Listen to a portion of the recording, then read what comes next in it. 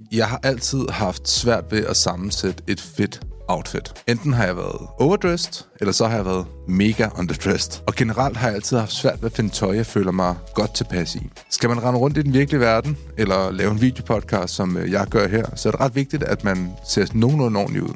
Og her for et par måneder siden, der skrev Garba til mig og spurgte, om de ikke måtte sende mig noget tøj. Og jeg sagde, jo, lad os prøve. Og rent faktisk er det nærmest det eneste tøj, jeg har haft på i podcasten siden da. Derfor er jeg super glad for, at Garba sponsorerer dette afsnit. Og endnu mere glad for, at de har lavet en voucherkode, som du kan bruge, så du får 20% på dit næste køb hos Garba. Koden er LUD20 med store bogstaver. Besøg garba-denim.com og tjek deres tøj ud. Og måske gør en god handel. Jakken her er blandt andet fra dem. Også t-shirten. Så vi ses. Og nu til podcasten. Noget i ens ungdom. En periode i mit liv, jeg stadig føler, jeg er lidt i. Men ja, så man, hvor man ligesom kunne se tilbage, og episoden skal ligesom slutte med, at man har skrevet et brev til sit yngre selv. Okay. Og det var egentlig ret fint. Ja. En terapeutisk oplevelse at skrive det brev. Men nu er det også fordi, at når jeg bliver bedt om at skrive noget, og få at vide, at det kan være langt, det kan være kort, man kan bare lave en one-liner, det kan være helt simpelt, du behøver slet ikke, og sådan, der var sådan, nu skriver jeg et brev til unge Alex, så kan han lige få at vide, hvordan landet det ligger. Er der noget, du ville have gjort anderledes? Det er der vel altid. Nej, jeg tror ligesom, det var det, der egentlig var, sådan, hvis man skulle opsummere det brev. Ja. Selvom man jo selvfølgelig oplever alt muligt lort, og står foran en masse udfordringer i sin ungdom, på teenageår, men altså, jeg synes jo også i 20'erne, ikke? For mig havde det meget med pladebranchen at gøre, og ligesom være en ung artist i det, at finde fodfæste i at lære at sætte grænser. Det var meget det handlede om. Ja, men i sidste ende, så fortalte jeg også mit yngre selv, at bliv nu også bare ved med at gøre det, du gør, og nyd det også lidt, fordi at alt, hvad du gør, leder dig jo hen til, hvor jeg er nu, og jeg er ret glad for, hvor jeg er nu. Mm. Ja. Har du haft for meget fokus på målet som ung, eller? Jeg tror, jeg har sat målet et forkert sted. Mm. Jeg tror, som 17-årig, der rejser til London, og... Jeg skulle lige sige, vi har allerede startet, så jeg siger, Alex Vargas, velkommen til. Jo, tak. Som 17-årig, når du rejser til London, ja. Det er jo lidt derovre, det starter, eller hvad? Ja, men altså, det at stå på scenen starter på Folketeateret, da jeg er 12, hvor jeg er med i en musical, der hedder Skatteøen. Ja. Sebastians Skatteøen. Ja.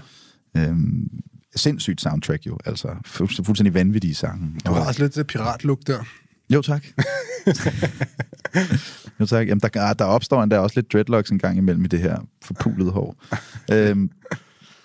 Men ja, nu mister jeg tråden. Men jo, altså, jeg tog derover for ligesom at jagte den der store drøm, rockstjernedrøm, verdens herredømmet drøm, det største band i verden drømmen, ikke? Ja. Det sker jo bare ikke i Danmark. Altså... Jamen, det sker ikke i Danmark, og i øvrigt sker det ikke særlig tit. Nej. Det er jo også det, at der bliver ligesom sat et parametrene for succes. Vores syn på det er jo det, vi ser i vores barndom. MTV, ikke? Ja. Eller Boogie. Men de store, verdens største navne, det er jo en håndfuld navne. Mm. Altså, de allerstørste, er det overhovedet en om året, der når op i de luftlag? Det er ikke... Det har jeg ikke selv styr på. Jeg stiller faktisk bare spørgsmålet. Men jeg mener bare, at det er i hvert fald, i forhold til, hvor mange der gør forsøget, så er det så sjældent, at... Men jeg var ret sikker på, at det skulle være mig. Og i øvrigt, så satte jeg også det som succeskriteriet. Og det har jeg lært senere hen, at succes kan betyder nu mange andre ting. Ja, ja, fordi at hvis man kigger på succesen frem for passionen, altså så begynder succesen vel også at betyde mere for en, frem for rent faktisk at lave noget god musik, tænker jeg. Altså, jeg har selv været i samme situation, ikke? At jeg har tænkt, at jeg skulle bare være ude på festivaler og DJ, være kæmpestor producer og DJ og sådan noget. Og så sad jeg og drømte meget mere, end jeg egentlig skabte. Ja, lige præcis. Og så Så laver man et nummer, og så sidder man og venter på, at nu skal det ske med det her. Ja. Og skuffelsen bliver også bare hårdere og hårdere. Men ja, det som jeg tager mig selv i at snakke meget om, er netop, som du også rører på der, at succesen skal jo ligge i glæden ved skabelsen. Mm. Det skal ikke være et kriterie, at det når nogen steder hen. Først og fremmest, så er du succesfuld, hvis du er glad for det, du laver. Ja. Jeg tænker også, at det at være soloartist, altså selvfølgelig hedder du Alex Vargas, og du spiller under navnet Alex Vargas, men din musik bliver vel også til med andre mennesker. Altså det meste gode musik, man ser i verden, er jo lavet i fællesskab, eller hvad? 100%. Ja. Altså det er også sådan, rent musikalsk er jeg også vokset op på den måde. Mm. Altså jeg tror meget på co-writes, som det hedder, når man skriver flere mennesker sammen, ikke? Ja. Det der godt kan være sådan lidt drænende, er, når man hele tiden skal skrive med nye mennesker. Mm. Og de faser har jeg også haft i mit liv, og det vælger jeg fra nu. Jeg laver meget færre sessions, hvor det er første gang, jeg møder de her mennesker. Altså det svarer til at gå på første date hele tiden. Ikke? Stressende. Ja, præcis. Hele tiden imponere, hele tiden være sit A-game. Ikke? Når du skriver sammen med mennesker, som du kender rigtig godt, så kan du sagtens komme ind og sige, jeg har det fucking dårligt i dag. Og så er der nogen, der siger, helt sikkert, skal vi skrive en sang om det? Ja. Og så tør du godt at dele ud af dig selv. Ikke? Ja. Fordi det er nogle mennesker, du stoler på. Ja. Hvem skriver du med? Jamen, det er forskelligt. Men dem, jeg har tilbragt mest tid i skriveperioden med, er nok mit band i den seneste tid. Ja. Mm. Og det er også fordi, at det er en lidt anderledes proces, end når jeg så går ind i de der sådan, i writing sessions med folk, som udelukkende fokuserer på sangskrivning. Fordi der er også sådan de har også et eller andet mål om, at der skal skrives en sang i dag, og den skal bare være færdig. Og jeg siger altid nu, efter jeg er blevet ældre, siger jeg til dem fra starten, hvis det er første gang, jeg møder dem, vi behøver ikke komme ud herfra med en færdig sang. Mm. Og hvis vi kommer ud med et vers, som er fedt, kæmpe succes. Jeg samler bare idéer. Det er jo sådan lidt hønen eller ægget, når man laver musik. Altså, hvad kommer først? Beatet eller melodien? Eller sådan, hvad kommer først hos dig? Er det teksten eller melodi? Eller? Der er ikke nogen regler. Det er der ikke? Nej, det gider jeg ikke, fordi jeg tror, fordi så er det kan gå hen og blive rigtig metodisk, og når det så ikke virker, så er det dybt frustrerende. Ikke? Ja. Så det er meget federe at ligesom kunne sige, det her virker ikke i dag, så laver jeg et beat, og så ser vi, om der sker noget med det. Ikke? Mm. Men hvordan opstår dine sange? Altså, er det dig hjemme på sofaen, der sidder med en guitar, og så kommer der en idé til dig, eller er det i studiet, eller i øveren, eller hvor det sker? Alt sammen. Alt sammen? Ja, alt sammen. Jeg har skrevet sange, men alle steder fra sofaen derhjemme, klaveret derhjemme, i studiet, fordi man sidder og leger med et beat til af alle steder Einsteins gamle lejlighed i Bern. Okay. Der skrev jeg en Closure, som er en sang på mit første album. Så det kan... Jeg tror, jeg er ikke typen, som ligesom går og venter på idéerne. Jeg er meget opsøgende, når det kommer til kreativitet. Derfor har jeg et studie, som jeg altid kan tage ud i. Og som jeg, med mindre at der er et eller andet på programmet, som i dag for eksempel, der er ikke noget derud. Men alle andre dage, så er det ligesom skoene på og derud. For at ligesom at i hvert fald at gøre sig selv ledig, for at der kan komme nogle idéer. Ikke? Okay, så du skemalægger din dag, altså så du har sådan en skemalagt dag, hvor du siger, fra 8 til 2, der sidder jeg i studiet og venter, eller sidder jeg og jammer? Eller? Mere i sådan, jamen, fra jeg har afleveret til, jeg skal hente, eller fra jeg har afleveret til, der er aftensmad derhjemme, afhængig af, hvem der har hvilken dag med børn, det kender du sikkert. Ja. Så det er bare sådan i de frie timer. Hvis jeg kan nå det, efter jeg har været her, så tager jeg også derud i en time. Det er også bare et fedt sted at være, altså. Ja, fordi man får jo ikke skabt kreativitet, hvis man ikke sætter sig selv i situationen, hvor man har mulighed for at være kreativ, tænker jeg. Ja. Den rejse, du har været på i forhold til din musik, altså du tager til London og er der i hvor mange år? Undskyld. 12 år. 12 år? Ja. Og så næsten et år i Amsterdam. Men det er først, når du vender hjem igen, at det begynder at sådan virkelig eksplodere? Eller? Jeg boede faktisk stadig i London på det tidspunkt. Gjorde du det? Okay. Ja. Og det har været... Ja, det var jo 16. Og begyndte allerede at spille en del herhjemme i 15, tror jeg. Men 16 begyndte ligesom at tage lidt mere fra, sådan som jeg husker det. Og hvorfor begyndte du lige pludselig at få medvind? Fordi at nu, vi kender jo hinanden sådan lidt semi-privat, også igennem venner. Alexander Rishøj. What's up, Alex? Du sidder sikkert og lytter med. What up? Hvad hedder det? Men det var jo mange år, du var derovre, hvor der selvfølgelig skete noget, og det virkede til, at du var også ude at spille og sådan noget, men den, kan man sige, stadion-gigsene, som man så har set efterfølgende, var jo ikke aktuel dengang. Nej, altså... What changed? Jamen, det er sgu et godt spørgsmål. Altså, jeg tror, jeg fik en klar vision og mere fokus senere i livet, end andre måske gør. Så mødte jeg heller ikke... Før jeg selv lærte at producere, så var det ikke sådan, så jeg ligesom havde en samarbejdspartner, som kunne levere det, jeg ikke kunne, og som jeg havde vildt god kemi med, og som ligesom var, her er stedet, hvor jeg kan lægge mine idéer, og så blomstrer de. Jeg endte med at måtte lære det selv, det med at producere. Og altså min første EP, hvor Solid Ground og Shackled Up var på, det er jo faktisk det første, det er det første værk, jeg har produceret.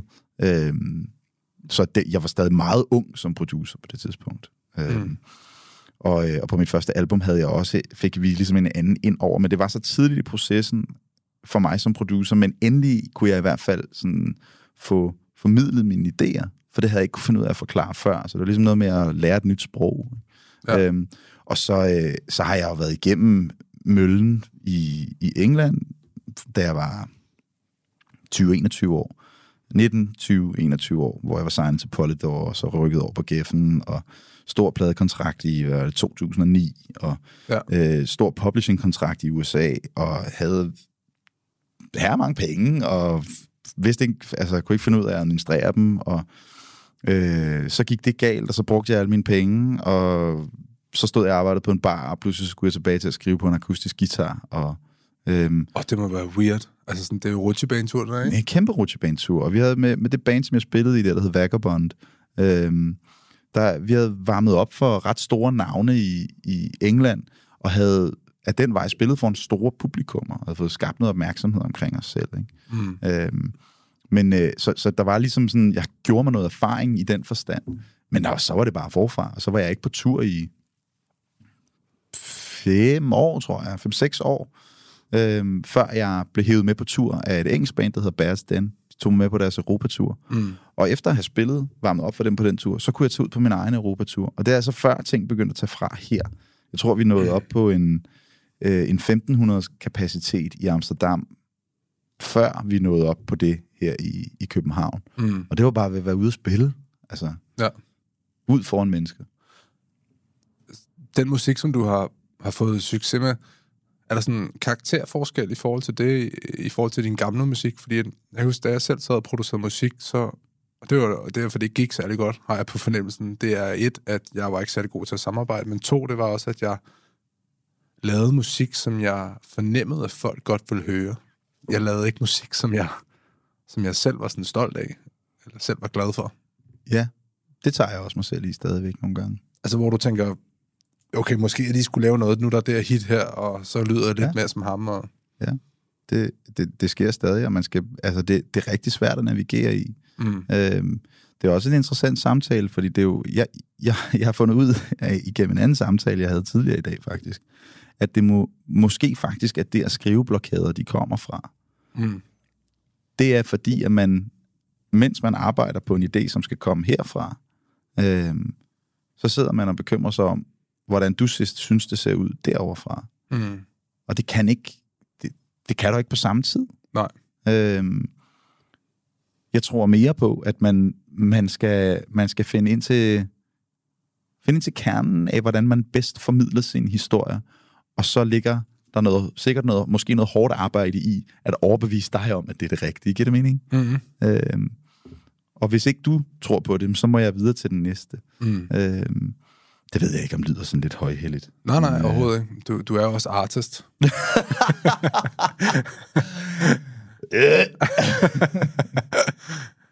Men du er jo, altså man formidler jo historier, når man laver musik, gør man ikke?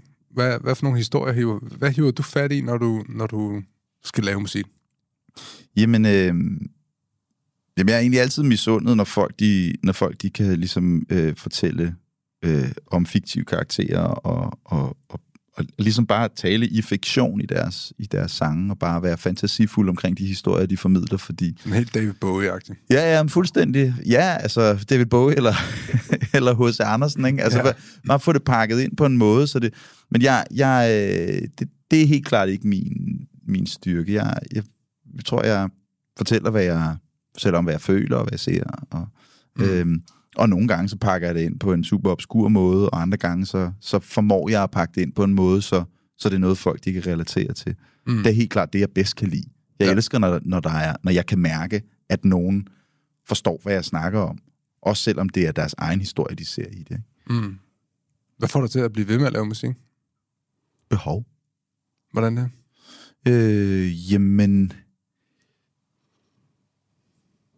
Det er meget... Det er en kæmpe energiudløsning at stå på en scene. Og det vil jeg nok sammenligne med at tage stoffer, hvilket jeg ikke gør. Nej. Men når jeg kommer af en scene, så har jeg det som om, altså efter et godt show, så har jeg det som om mine pupiller, de sådan sidder helt ude forbi øjenbrynene. Det kan slet ikke sådan... Det kan ikke sammenlignes med noget. Jeg siger ikke, der ikke findes ting, der er lige så gode. Jeg siger bare, at det ikke kan sammenlignes med noget. Ja. Man skal passe på, hvad man siger det bedste i verden er, når man har 2 unger, ikke? Og så det kan også være fucking irriterende.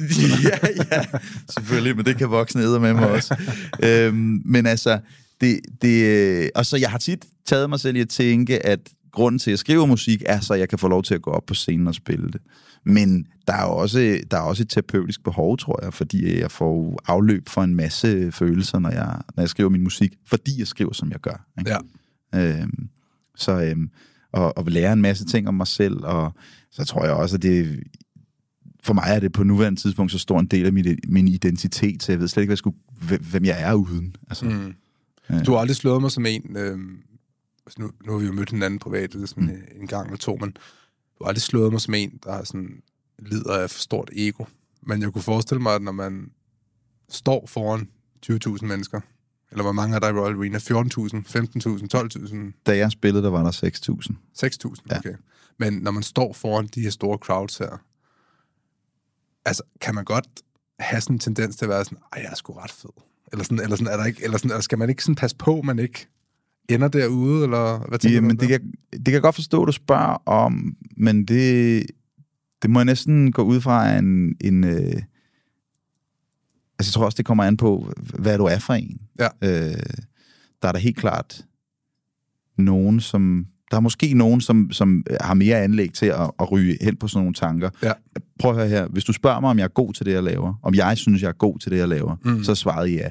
Ja. Men hvorfor fanden skulle jeg ellers blive ved med at lave det? Ja, selvfølgelig. Altså, du har også proof of concept, kan man sige, ikke? Klart. Men jeg vil også være ærlig at sige, at der hvor jeg ved, at jeg er god, der hvor jeg er sådan rimelig skråsikker på, at det går ikke galt. Det er live. Ja. Det eksekveringen, det kan jeg finde ud af. Men hvis du spørger mig, om jeg er en god sangskriver, så kommer det fandme an på, hvad for en dag du fanger mig på. Fordi der er dage, hvor man godt kan være på randen til at give op. Ikke? Ja. Fordi det bare er sådan, der er ikke mere tilbage. Jeg har brugt det hele. Alt er lort. Alt er lort. Hvorfor fanden har jeg overhovedet det her klaver?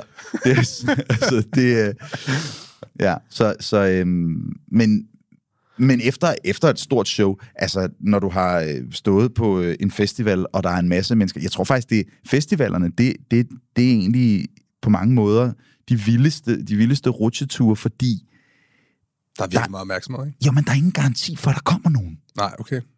Fordi du har en idé om, hvor mange billetter du har solgt. Jeg står altid lidt og tænker, at de har sikkert glemt det. Men når du skal spille på... jeg spillede sidste sommer, der gik jeg ret hårdt efter at skulle spille telte så vidt muligt. Og så sent om aftenen. Ja. Hvilket betyder, at du spiller på en mindre scene over for nogle kæmpe store navne. Det havde jeg ikke lige gennemtænkt. Jeg ville bare gerne spille om natten i et indelukket sted, så jeg kunne få gang i mit lysshow. Ikke? Ja. Så da vi skulle spille Tinderbox, så finder jeg ud af, at jeg skal spille på samme tid som Mø i hendes hjemby Det var så nøjeren, ikke? Men at gå fra sådan en scene, og så kom der alligevel mennesker, ikke? Ja. 56. Nej, men der kom mennesker, vi havde et fyldt telt, ikke? Ja. Fordi de kunne sikkert ikke få plads over ved Mø. men når du går fra sådan et sted, så jeg vil ikke sige det sådan, at man tænker, hold kæft, hvor var jeg fed, men jeg er bare så pisse stolt af det band, jeg spiller med, og det hold, jeg er på turné med. Ikke? Ja, man må også godt være stolt af sig selv, jo. Jo, selvfølgelig. Og det er ikke fordi, altså jeg ved da godt, hvornår jeg har gjort det, hvornår jeg har sådan klaret den, og hvornår det er gået rigtig godt. Altså jeg tror ikke sådan, udover at min mor som barn lærte mig, at man godt en gang imellem måtte sige til sig selv, I'm the best, fuck the rest. Ja. Så gjorde hun mig også, altså hun lagde også understreget ligesom sådan, skal ikke sige det foran alle mulige hele tiden. Vi skal lige ro på. Ja, men altså, det er jo bare, man hører jo den der klassiker med, og han fik succes, og så blev han bare en nar, ikke? Altså sådan, og altså det er jo åbenlyst ikke sket med dig, men det er vel også noget med noget barndom, og noget, altså har du haft en god familie, der har støttet dig og sådan noget, og... Jeg har haft en rigtig god familie. Jeg har haft en moderne familie med en stedfar, der kom ind i mit liv, da jeg var 7, og der fik jeg også tildelt en storesøster, og min stedfar og min mor fik så min lille søster, og min far var weekendfar, men da jeg var 15, flyttede han til USA. Altså det har også været nogle gange, tror jeg, i retrospekt et lidt tumult bagland, men under omstændighederne, så tror jeg bare, man kan koge det ned til, jeg voksede op i Hørsholm. Den er fin, ikke? Ja. Altså, det var et sikkert sted. Ja. Og jeg gik alle mine år på Userød skole, indtil jeg så flyttede til Averhøj Gymnasium, og det var det gymnasium, jeg gerne ville ind på, og så droppede jeg ud af det, og så flyttede jeg til England. Altså, jeg har helt klart sådan... Jeg har haft det godt. Du har ikke haft noget at falde tilbage på, lyder det som om, hvis du... Uddannelsesmæssigt? Nej, for helvede. Nej. Så det har været sådan 100% satsning på det her, it's all or nothing? Ja. Jamen, den der 17-årige, der bare sådan, jamen, jeg skal derop. Ja. Der er ikke så meget. Men hvad så, hvis du ikke kommer... Altså, jeg kan huske, vicerektoren på mit gymnasie sagde, hvad med, altså, nu er der jo en ny reform næste år, så jeres generation kan jo egentlig ikke tage sabbatår. Men hvad med, at du får lov alligevel, og så hvis du vælger efter et år, at det måske er lidt hårdt derovre i London, eller hvad det er, du skal. Hvad så med, at så kan du komme tilbage, og så kan du starte i 2G på den nye reform på musiklinjen. Altså et meget generøst tilbud, men jeg skulle op i biologi, og det gad jeg ikke. Man erkender jo nærmest også et nederlag inden, hvis man siger ja til sådan noget, ikke? Det tror jeg sgu, du har ret i. Ja. At det også var sådan, nej, nu plasteret skal helt af. Ja. Ja. Så du har troet på det fra starten af? Det har jeg. Ja. Jeg tror, jeg har dengang troet meget mere på det, end jeg nogle gange gør nu. Så du bliver i tvivl nogle gange nu? Eller? Fuldstændig. Ja. Er du sindssyg? Er det ikke sådan en artist curse, den der med, at man bliver sgu lidt i tvivl? Jeg faktisk tror, at de fleste sådan ret kreative mennesker, de har den samme. Jeg kan godt lide at lave videoer og har produceret musik, så jeg vil også betegne mig selv som kreativ. Altså, jeg har også de der perioder, hvor jeg tænker, hvad fanden er det, jeg laver med mit liv? Og vågner om morgenen og tænker, hvad er det egentlig, jeg har gang i? Jeg forstår det slet ikke, og synes, det går særlig godt, og nu giver vi bare op. Og bliver sådan, nærmest kan blive sådan selvdestruktiv, ikke? Men hvad er det så, der gør, at du bliver ved? Eller hvem? Er det... Jamen, jeg tror, det er jo... jeg har jo sådan lidt... Når jeg ender nede sådan et sted der, så har jeg jo ligesom mine metoder for mig selv ovenpå igen, ikke? Så lærer man jo sig selv bedre at kende, når man bliver ældre, ikke? For mig er det sådan noget med at prøve at finde noget ro, og finde nogen, der snakker positive ting i mit øre, for eksempel. Om det så er YouTube-videoer, eller hvad end det er, eller lytte til noget god musik. Lytte til noget Alex Vargas, det får mig altid ovenpå. Eller, altså sådan noget der, ikke? Når du ender nede i et hul, hvad gør du så? Jamen, jeg tror også, at det... Altså, hvad fanden gør jeg? Men der er ingen tvivl om, at sådan, altså min kæreste lægger øre til meget. Meget tvivl omkring mig selv og mit musikforetagende. Og... Ja. Jeg tror, det er hårdt at finde en kæreste. Ja, det tror jeg nogle gange. Ja, det tror jeg, det samme med min også. Altså, min forlovede, hun skal også høre rigtig meget. Ja, det er virkelig sådan... Og jeg gad godt at vide, hvornår har de så luret, at det var en del af pakken? Fordi det er lidt uretfærdigt, hvis det var meget langt inde, ikke? Ja. Altså, ja. Fordi man viser jo altid den pæne side af sig selv, når man starter med at ses, ikke? Så kører det bare bum, bum, bum, bum, bum. Og så lige pludselig så... Men jeg kan også nogle gange have den der fornemmelse sådan, nej, altså føler hun har købt katten i sækken her, eller fordi nu begynder der jo rent faktisk at komme skår i facaden, ikke? Jo. Altså, men man må sige, det er jo fedt at have en stærk kvinde, ikke? Det er fantastisk at have en stærk partner, altså, og fuldstændig uundværligt, og jeg ser, altså, mit forhold med Lea startede lidt før, at jeg begyndte at få hul igennem med musik. Ja. Eller lidt før jeg skrev de sange, som gjorde, at jeg på et eller andet tidspunkt fik hul igennem med musik. Ja. Så der er noget ret fantastisk i, at jeg har mødt hende, da jeg var stadigvæk sådan... Jeg var Leas musikerkæreste, men også lidt sådan, who the fuck is Alex? Ja, ja. Og i øvrigt helt broke, og vi boede i hver vores land, og tog chancen med det der langdistance. Og det var lige da hun flyttede til... Kan det passe, det var lige da hun flyttede til England, så begyndte jeg at få tur i den herhjemme. Så nu er der pludselig nogen, der begyndte at betale for flybilletter hjem til Danmark. Og hun bare sådan, jeg flyttet herover, hvor du skal fucking tage hjem og arbejde nu. Men hun er, altså hun har på mange måder været, hvad skal man sige, et moralsk kompas for mig, når det har været svært at navigere i alt det her. Ja. Og er det stadig. Man står jo som kreativ udøvende menneske. Selvfølgelig arbejder man sammen med andre, men hvis man ligesom er spydspidsen, som du er, så er der jo ikke særlig mange, der forstår, hvad du står i af lort og lavkage og ting, der skal forholdes til, og indre uro og alt sådan noget der, ikke? Så det er jo uundværligt at have en. Man kan, altså hun kan jo nok ikke 100% forstå, hvad det er, du føler, men man kan jo lægge øre til, ikke? Jo, og der er også, altså jeg må også bare sige lige med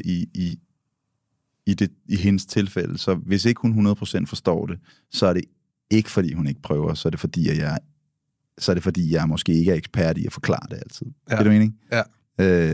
Der har vi mænd også et eller andet, vi er ikke sådan super gode til at kommunikere sådan, så klart og tydeligt. Eller hvad? Men det er sjovt, ikke? Fordi det går meget godt. Ja.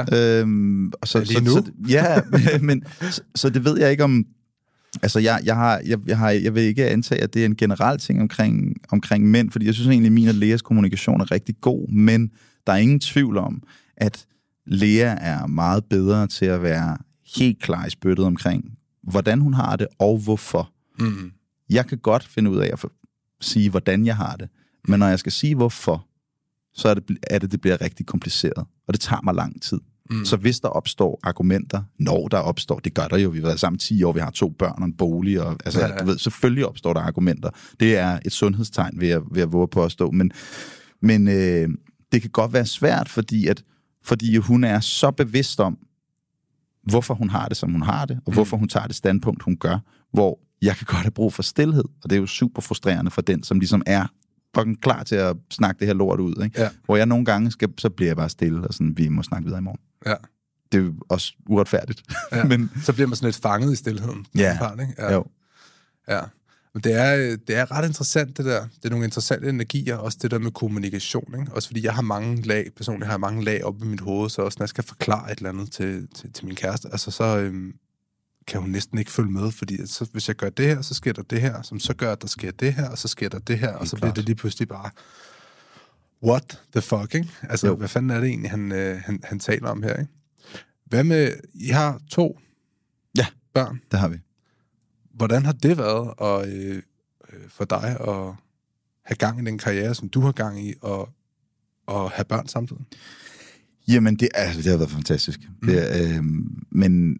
Men selvfølgelig en udfordring. Og nu hvor samfundet er åbnet op igen, og vi turnerer mere igen, så mærker man jo også for alvor konsekvensen ved at have fået børn, som jo er, at der er endnu mere, der trækker hjemmefra. Ja. En ting er at efterlade sin kæreste derhjemme, når man tager på tur. Men det er jo en helt anden sådan... Det er bare en helt anden reaktion. Far skal nu på arbejde igen. Ja. Og får du dårligt som videre, ikke? Jo.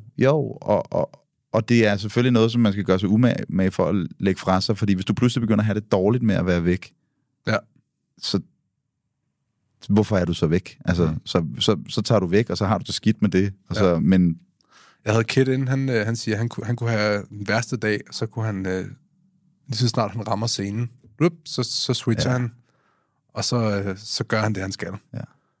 Hvordan, er det samme med dig, eller? Jamen, det kan jeg sagtens relatere til. Nu turnerer jeg med et hold, som ikke er, det er ikke en kommentar på Kits hold, fordi jeg ved slet ikke, hvem Kit turnerer med. Men jeg har gjort mig rigtig, rigtig umage for at samle et hold af mennesker, som selvfølgelig først og fremmest, når man møder hinanden rent professionelt, så er der jo fokus på, hvad er dine kompetencer. Men derudover, så er det lige så vigtigt for mig, at det fungerer socialt. Og at jeg omgiver mig med mennesker, som ikke kun jeg kan med hver især, men som alle sammen kan på kryds og tværs. Og det er rigtig svært at få til at fungere. Men når du er på tur, så lever du enormt tæt sammen. Og jeg vil gerne undgå potentielle intriger, og hvis der er det, så skal vi kunne snakke om det. Og men er det dig, det er jo dig, der er chefen så, eller hvordan er sådan dynamikken? Ja, okay. Absolut. Så du samler dit crew? Ja, og det betyder bare, at jeg er på hold med nogle mennesker, som jeg holder utrolig meget af. Så det i sig selv kan være opløftende, hvis du har en lortedag. Men jeg kan også godt relatere til den der, hvis du sådan har en dag, du er på tur, hvor du er bare sådan lidt tung i røven, og så kommer du på scenen, men det er jo bare et kæmpe adrenalin-rush uden lige. Ikke? Og det er igen den der energiudveksling mellem folk på scenen og folk i publikum, og jeg er så heldig at kende det, både fra at have stået i publikum og fra at have stået på en scene. Ikke? Det er bare, det er så ægte, som noget overhovedet kan være. Hvordan fungerer det? Hvor mange er I Team Vargas? Jeg ved ikke, om det hedder Team Vargas, men det nej, det gør det ikke. Det hedder jo faktisk Big Machine nu. Okay. Men der er vi jo... vi bliver vel en 12-14 stykker til sommer, når vi skal rundt. Så det er de samme lysmænd, lydmænd? Jamen det er lys og lyd og monitors og baggear, og så er det band, hvor vi nok tilføjer et par stykker her til sommer og efteråret. Så er der også en, der kører en lastbil, og så har vi også en fotograf med rundt, og så der, altså det... Og jeg vil gerne have, at alle skal kunne sammen. Ja. Jeg siger ikke, at alle skal være bedste venner, men der er ret mange af dem, som er rigtig, rigtig, rigtig gode venner. Det er meget fantastisk. Ja. Havde du tænkt over det, da du sad i London og tænkte, nu skal jeg være en stor stjerne? Altså, fordi overhovedet ikke. For det er dig, der skal samle trådene, så, eller hvad? Jamen, jeg tror, dengang, så tænkte jeg jo bare... Jeg ved ikke, hvad fanden jeg tænkte. Jeg skulle bare udføre den af. Jeg var 17 år gammel. Ja, altså, jeg vidste jo ikke noget som helst. Jeg er fandme over dobbelt så gammel nu. Oh my fucking god. Ja, altså, så nej, det tror jeg ikke. De baner havde jeg slet ikke tænkt i. Det er noget, jeg ligesom har erfaret, fordi jeg også har haft mennesker på mit hold, hvor det ikke klikkede. Og der har jeg på et tidspunkt besluttet mig for, at det samler vi ikke på. Altså, det gider jeg ikke. Nej. Så sådan dårlig energi skal bare holde sig væk fra... Ja. Så du skal også fyre folk, simpelthen? Har jeg fyret nogen selv? Det er det værste at fyre folk. Ja. Men det tror jeg faktisk heller ikke, jeg har gjort. Ah, okay. Så Alex, du har fået nogen til at do your dirty laundry, eller hvad? Ja, det har jeg. Nej, mit engelske band, som spillede med mig i Royal Arena, dem endte jeg med at fyre, men det var alle mulige andre årsager. Okay. Jeg var lige flyttet hjem, og så kunne jeg ikke rigtig få det til at hænge sammen mere, og min trommeslager kunne jeg ikke rigtig stole på, fordi han gav udtryk for, at altså det var sådan en, jeg kan alle datoer den her sommer, men hvis der kommer noget, der betaler mere, så skal du bare lige vide, så er jeg nødt til at tage det, hvor jeg sådan, så kan jeg ikke... Altså, Jamen det er også det, altså når man er sådan en arbejdsgiver, eller lad os sige, at man sætter sig ud i verden for at blive stor i musik, som du gør, eller man sætter sig ud i verden og siger, jeg skal lave den her app, der løser et eller andet problem, og jeg vil gerne gøre det kæmpestort. Så er det jo super vigtigt, at de mennesker, der er omkring en, er med 100%. Altså i hvert fald de der key personer. Så hvis det er en eller anden, der skal styre lyden, så skal det fandme være en, der sådan godt gider din musik, og godt gider den her app, som man gerne vil lave, ikke? Altså, man kan jo ikke have folk med, som vil det halvt, eller sådan, har det ene ben ind ad døren. I hvert fald ikke, hvis man har store drømme, tænker jeg. Jamen, helt enig. Og det er helt klart, det er den form for passion og loyalitet, som jeg kan ikke i min position sætte det som et kriterie, men jeg efterspørger det helt klart. Ja. Og hvis jeg kan opnå det, eller nå derhen af, så er vi ret langt. Nu er jeg bare så pisseheldig, at det er rigtig lang tid siden, at nogen i den allertætteste kerne har sendt afløser. Hvilket ellers er ret normalt, når man jo er soloartist. Ja.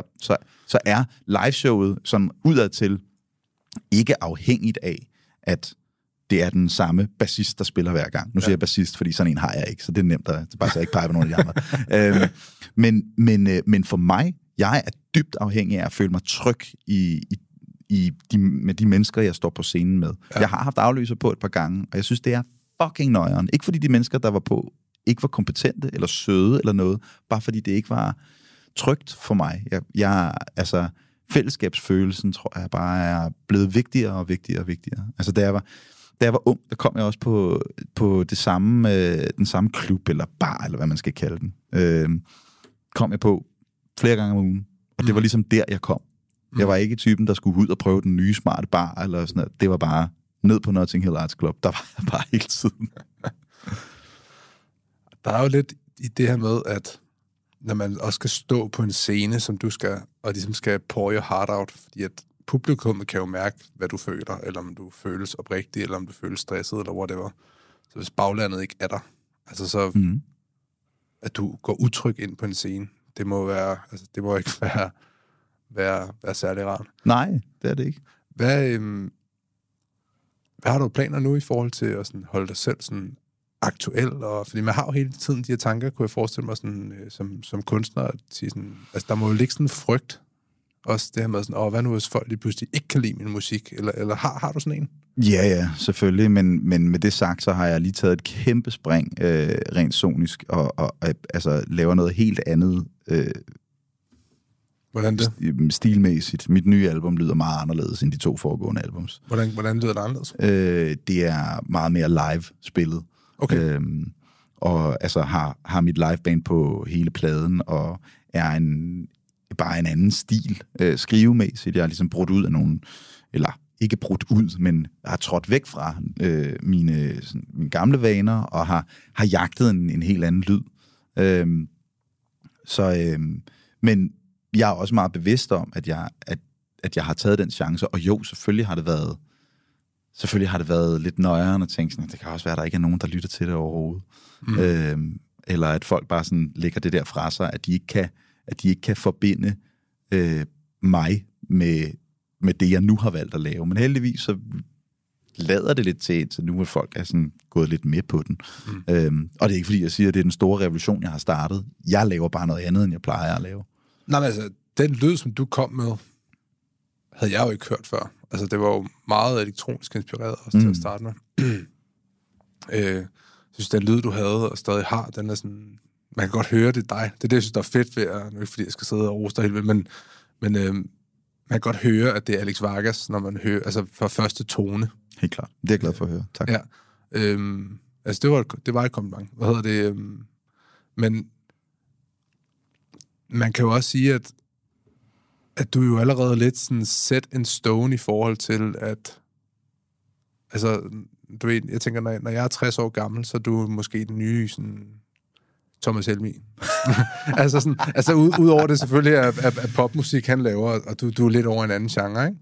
Jo, det kommer sgu an på, hvem du spørger. Der er mange, der kategoriserer mig som pop, og jeg bliver ikke fornærmet. Enten eller. Det er sådan set bare... Det gør du ikke? Nej, det er jeg da ligeglad med. Jeg er jo glad for det, jeg laver. Ja. Så kan du putte den genre på, du vil.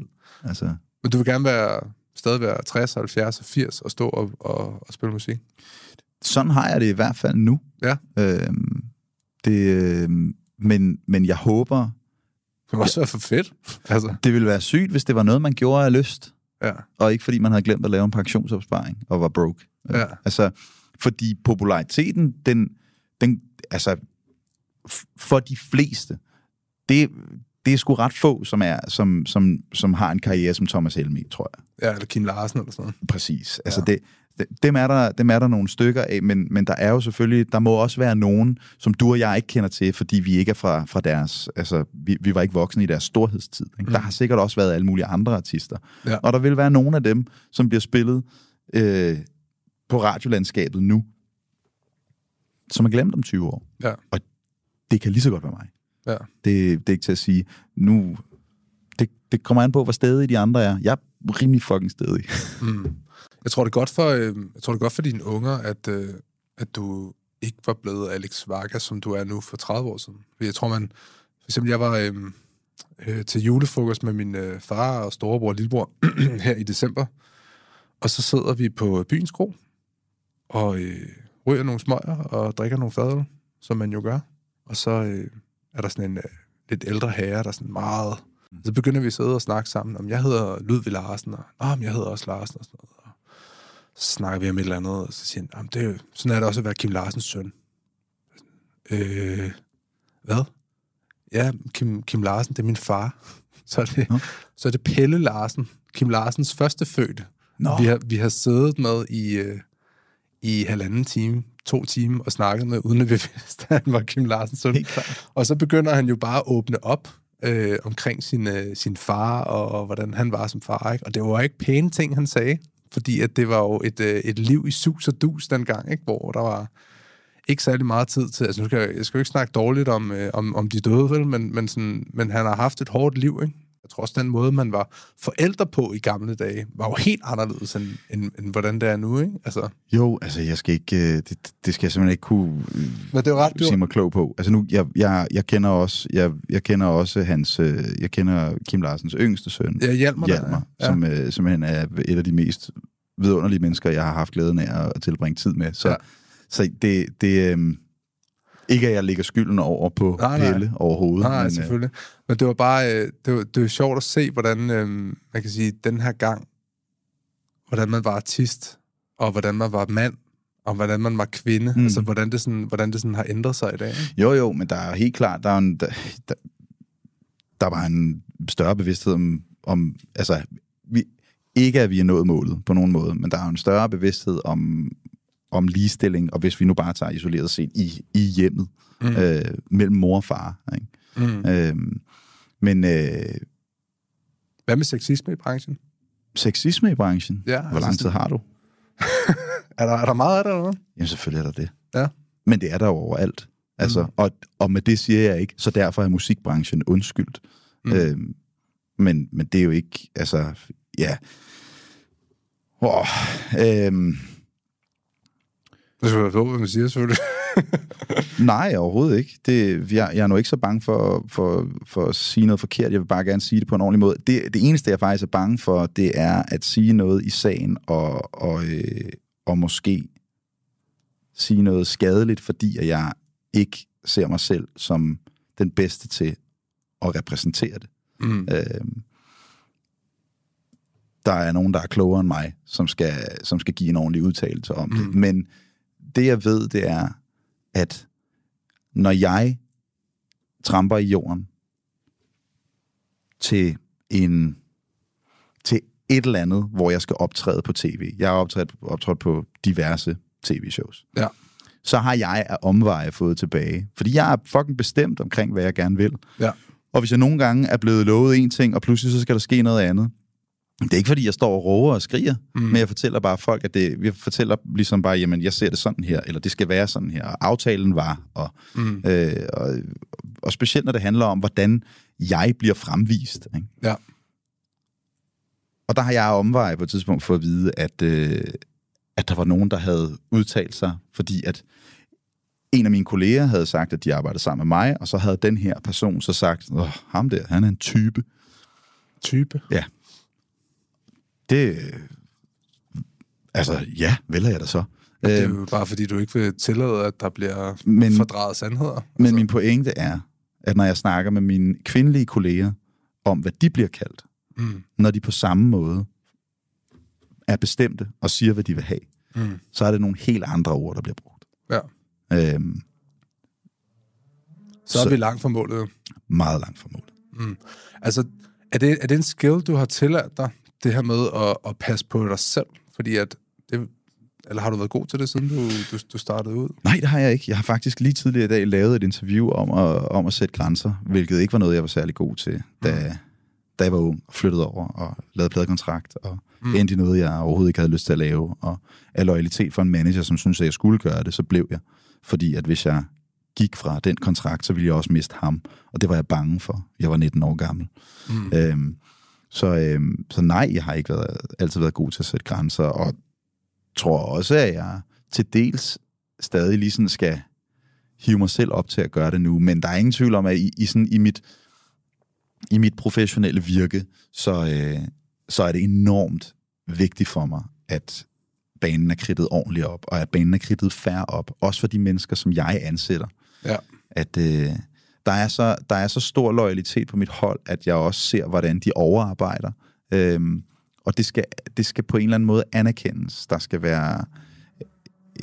Jeg synes, at den måde, som crew bliver behandlet på i musikbranchen, i livebranchen, er nogle gange forrygt sessionmusikere samme. Ikke?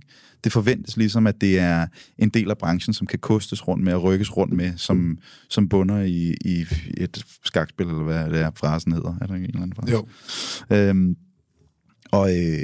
Og det vil jeg slet ikke være med til på mit hold. Og jeg sidder ikke bare og lefler for dem, som jeg ansætter nu. Det er noget, som betyder meget for mig, og det ved de også godt. Fordi det er jo en ret vild branche i forhold til at behandle mennesker dårligt. Altså musikbranchen er jo notorisk kendt for at behandle rigtig mange mennesker rigtig skidt, ikke?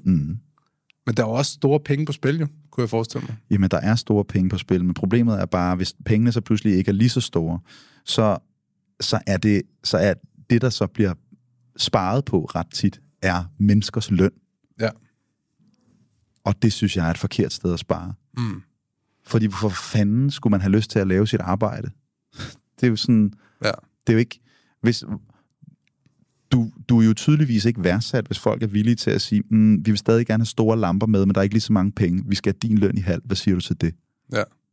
Hvad vil du sige? Altså, Metallica tog jo kampen i, hvad var det, i 0'erne der, mod Napster og sådan noget. Ja. Nu er det jo Taylor Swift mod Spotify, og jeg ved ikke hvad. Ja. Jeg har jo selv produceret musik. Jeg tror, jeg har sådan noget 5 millioner afspilninger på Spotify. Jeg tror, jeg har tjent 12.000 kroner eller sådan noget på det. Og det ejer du selv? Ja, så er der publishing, har fået halvdelen, ikke? Helt klart. Er der ikke en skævvridning? Altså sådan, er musikere ikke mega underbetalt, når man er kommet til et sted, hvor man har millioner af plays, men der, hvor man rent faktisk tjener sine penge, det er ved at stå og spille musikken igen ude på koncertstederne? Altså der hvor at, hvad skal man sige, at der hvor lønningen ligesom er håndgribelig, som ligesom er til at tage og føle på, det er live. Ja. Det ændres ikke rigtigt. Der er et fee for at komme og spille i 60-75 minutter. Ja. Og altså nu snakker vi festivaler, ikke? Og så skal de penge så fordeles ud. Hvordan du så gør det, jeg skal ikke sidde og fortælle om min sådan at give et totalt indblik i min økonomi, men musik er jo bare blevet sådan en commodity, ikke? Altså musik er jo bare noget, folk automatisk tænker skal være gratis. Ja, det er blevet en selvfølgelighed, men det er ikke noget, som musik er blevet. Hvis jeg skulle, altså if I had a penny for hver gang, at nogen havde sagt, kom og spil det her show, det er god eksponering. Ikke? Det er den gode gamle. Det må du også have hørt. Ikke? Det er sådan, vi har ikke noget budget, men det er pissegod eksponering, og Helena Christensen kommer, så det kan være, hun booker dig til sin fødselsdag, hvis du kommer og spiller her. Ikke? Altså, det er ikke for det. Nej, men det er bare, nu er det bare et eksempel. Ikke et ord om Helena Christensen, jeg kender hende ikke. Så men det er bare de der argumenter, der bliver brugt, at sådan, hvis du kommer og står på den her scene, prøv at tænke på de muligheder, der kan komme over. Sådan, ja, men prøv at tænke på min husleje. Ja. Og der er selvfølgelig den gode gamle samtale med, prøv at overveje alle de timer, som er gået ind i, at blive god nok til, at du gider at invitere mig til at komme og spille til dit arrangement. Ikke? Ja. Man ser ikke ligesom, hvad der ligger under. Altså... med det firma, som jeg driver, der er der jo mange, der har sådan en tendens til at sige, det er jo så videoproduktion, vi laver, og de siger så, jamen, hvad skal det her koste? Så siger jeg, her er prisen. Så spørger de, hvor lang tid tager det der at lave? Så siger, det tager 3 timer. Og det har jeg så fundet ud af, det skal man aldrig gøre. Fordi så vil de jo begynde at dividere prisen med timeantallet. Så vil de sige, hold da op, det er godt nok meget time. Jamen, altså hvorfor skal jeg straffes for, at jeg er god til mit arbejde? Præcis, ja. Altså det er jo helt det samme, ikke? Så hellere prissætte kunden, sige sådan, okay, hvis, altså der er forskel på, hvis den lokale kiosk skal lave en video, versus Nike skal lave en video. Altså det er 2 forskellige priser. Ja, selvfølgelig er det det. Og det er jo også det samme med musik. Altså sådan, selvfølgelig har man vel et fee og en pris og sådan noget, men det ændrer sig jo også, hvis om du skal stå foran 10.000 mennesker eller 100.000 mennesker. Ja, eller bare hvem kunden er. Altså, som du siger, altså det forestiller jeg mig. Jeg forhandler ikke mine egne fees. Nej, det skal jeg det er også det kan jeg slet ikke finde ud af. Så jeg ved faktisk ikke, hvad min bookingagents tilgang er, hvad det angår. Nej. Men en sammenligning, som jeg ikke kan lade være med at tænke på, er også, at musikstudier for eksempel, eller nogle musikstudier, jeg kan bare huske det fra mine dage i London, så skal man booke sig ind i et musikstudie. Det er fucking dyrt, og jeg havde ikke nogen pladekontrakt, og jeg havde slet ikke nogen penge. Ja. Men hvor de ligesom siger, at vores dayrate er det her for signede artister. Ja. Men for usignede, så kunne prisen være en anden. Det er meget fedt, hvis det var billigere, selvfølgelig. Ja. Hvis du ikke har nogen pladekontrakt, så er det fucking dyrt. Nej, men det er bare, det giver da mening. Ja, men jeg vil så sige, i forhold til det med, at musik er blevet en selvfølgelighed, ikke? Altså butikker skal mindes om, at hvis de afspiller fra Spotify, så kommer Koda altså lige på besøg og siger, hey, registrerer du det, du står og spiller? Ikke? Ja. Men, og det er der jo mange, som de er nødt til at tage ud fysisk i butikkerne, ikke fordi at folk de er kriminelle, men fordi det giver jo ikke sig selv. Ja. Fordi du har bare en telefon, som du spiller din Spotify fra på en Bluetooth-højtaler i din butik. Skal man det? Ja. Fuck. Okay, så skal man betale en eller anden afgift og sådan noget. Ikke? Så musik er blevet så let tilgængeligt, at det er som om, at værdien på en eller anden måde er faldet. Hvordan støtter man så kunstnere, hvis man sidder derude? Ja, men det er altså... Koncertbilletter? Ja, det er nok det nemmeste. Koncertbilletter, og så køb vinylen, når du er til koncert. Og merchen med ansigtet på. Ja, ved du hvad, og vinylen tjener man ikke engang særlig mange penge på, for den er fucking dyr at lave. Men ja, altså det der nok sådan går mest direkte til kunstneren som musikforbruger, det er nok koncertbilletter. Jeg ærligt talt, jeg ved godt, det lyder ladet, men jeg har lidt givet op på at forstå, hvad fanden det er, der er galt med Spotify. Ja. Jeg har selv en Spotify-konto. Ja. Og jeg ved fandme ikke, hvad er det for en kamp, jeg skal tage? Ja. Fordi helt sikkert, Taylor Swift ville ikke have hendes, det er nogle år siden der, hvor hendes nye album kommer ikke på Spotify. Ikke? Ja. Og så kommer modargumentet og sådan, jamen Taylor, for helvede, hvis ikke du er på Spotify, så bliver Spotify mindre værd, eller et eller andet, så bliver det sværere for de små artister. Men jeg bliver også paranoid, og sådan, hvor kommer det argument egentlig fra? Ja. Hvem er det, der prøver at... Ikke fordi, at jeg er konspirationsteoretiker, men jeg synes, det er så svært at navigere i. Altså. Jeg tror, det bliver rigtig interessant de næste 10 år at være kunstner. Specielt hvis man kigger på krypto, NFT'er. Helt klart. Alt sådan noget her nu. Altså fordi, at det er jo basically en smart contract. Jeg kunne forestille mig, at musik kommer til at blive NFT-ficeret eller et eller andet, så man kan høre dem, og så hver eneste gang, at der er nogen, der rent faktisk lytter til det her track, eller køber en eller anden NFT for dig, men så går der noget tilbage, en royalty tilbage til kunstneren. Det tror jeg bliver rigtig interessant, fordi så begynder man rent faktisk at kunne se, hey, jeg tjener nogle penge på det, jeg laver. Koncertbilletter bliver højst sandsynligvis også NFT'er. Fordi basically det der er der mange, der siger, det er jo bare en... jeg kan tage et screenshot af det, så har jeg ligesom min egen NFT. Sådan, det er ikke helt sådan, det fungerer, fordi der er jo koder inde i det her, som gør, at det er sådan en smart kontrakt. Så din billet til en Vargas koncert, det kan være, at der er nogen, der køber en lifetime-billet, for eksempel, til et vist beløb. Og hver eneste gang, at de videresælger den her lifetime, udover den er steget mere i pris, fordi den vil følge inflationen, så vil den også kaste et royalty af til dig hver gang. eksempelvis. Ikke?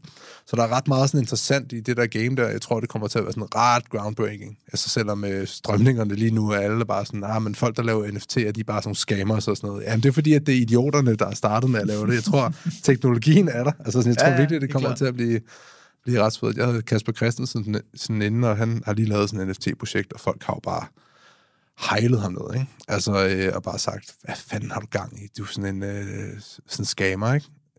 Hvor at jeg bare sådan, det giver rent faktisk ret god mening, fordi det beskytter hans brand og hans IP. Det knytter sig direkte til hans branding. Okay.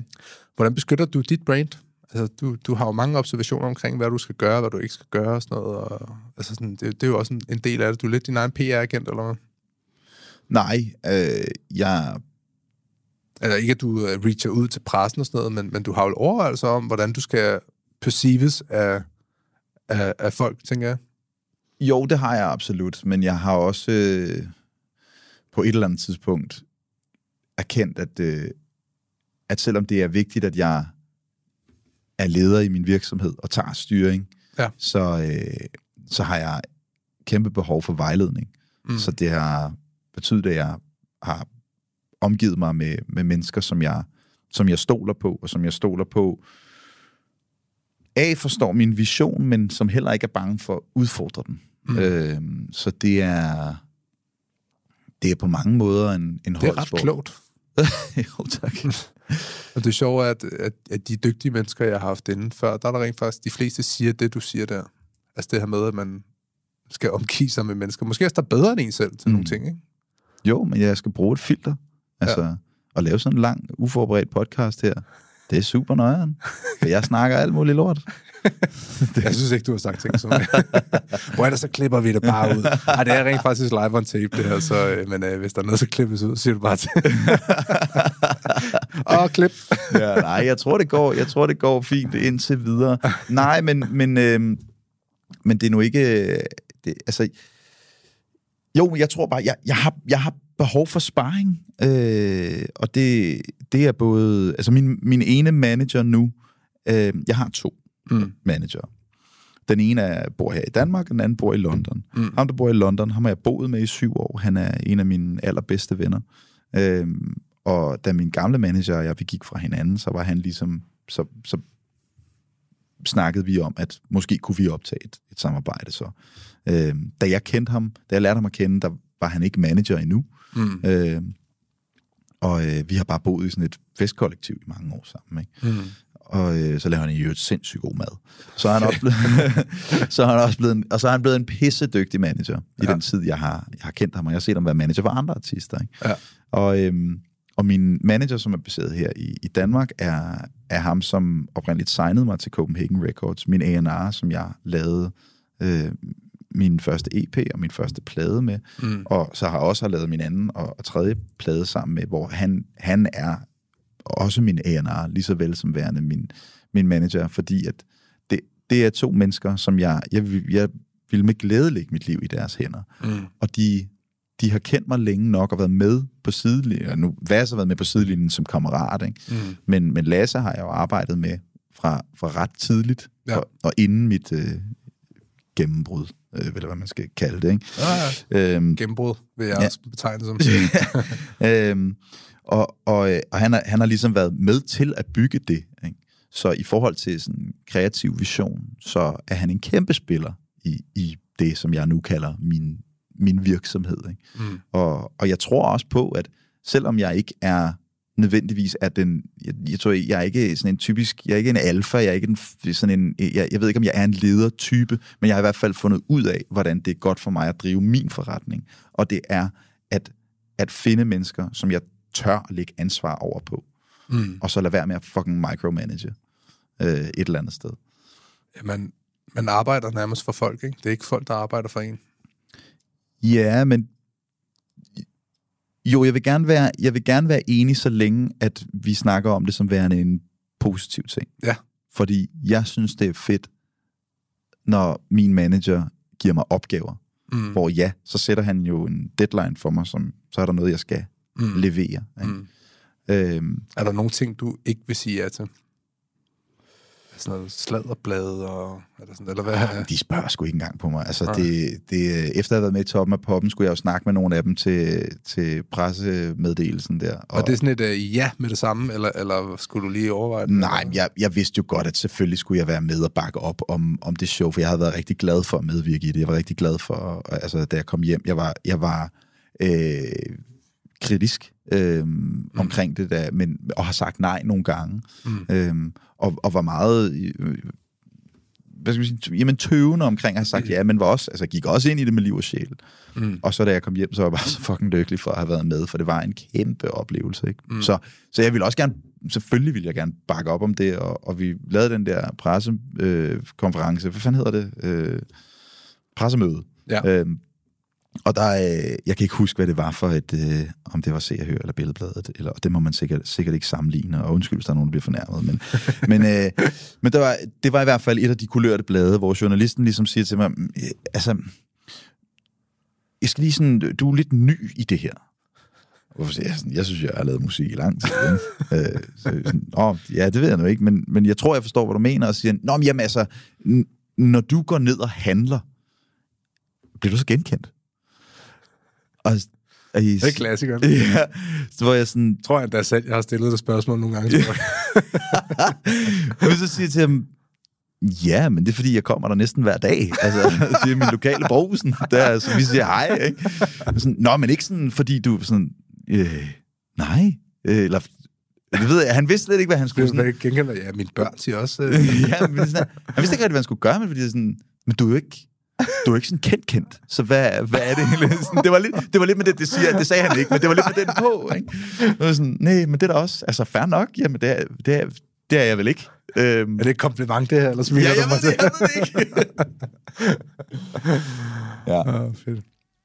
Nej, men jeg tror, Alex, on that note, så tror jeg, at jeg vil sige tak, fordi du gad at prøve at holde podcasten her til en time. Det er sådan en god længde. Helt sikkert. Så jeg vil sige tak, fordi du gad at kigge forbi. Det var mega nice. Jeg håber, du har lyst til at kigge forbi igen en anden dag. Absolut. Det var skide hyggeligt. Tak for det.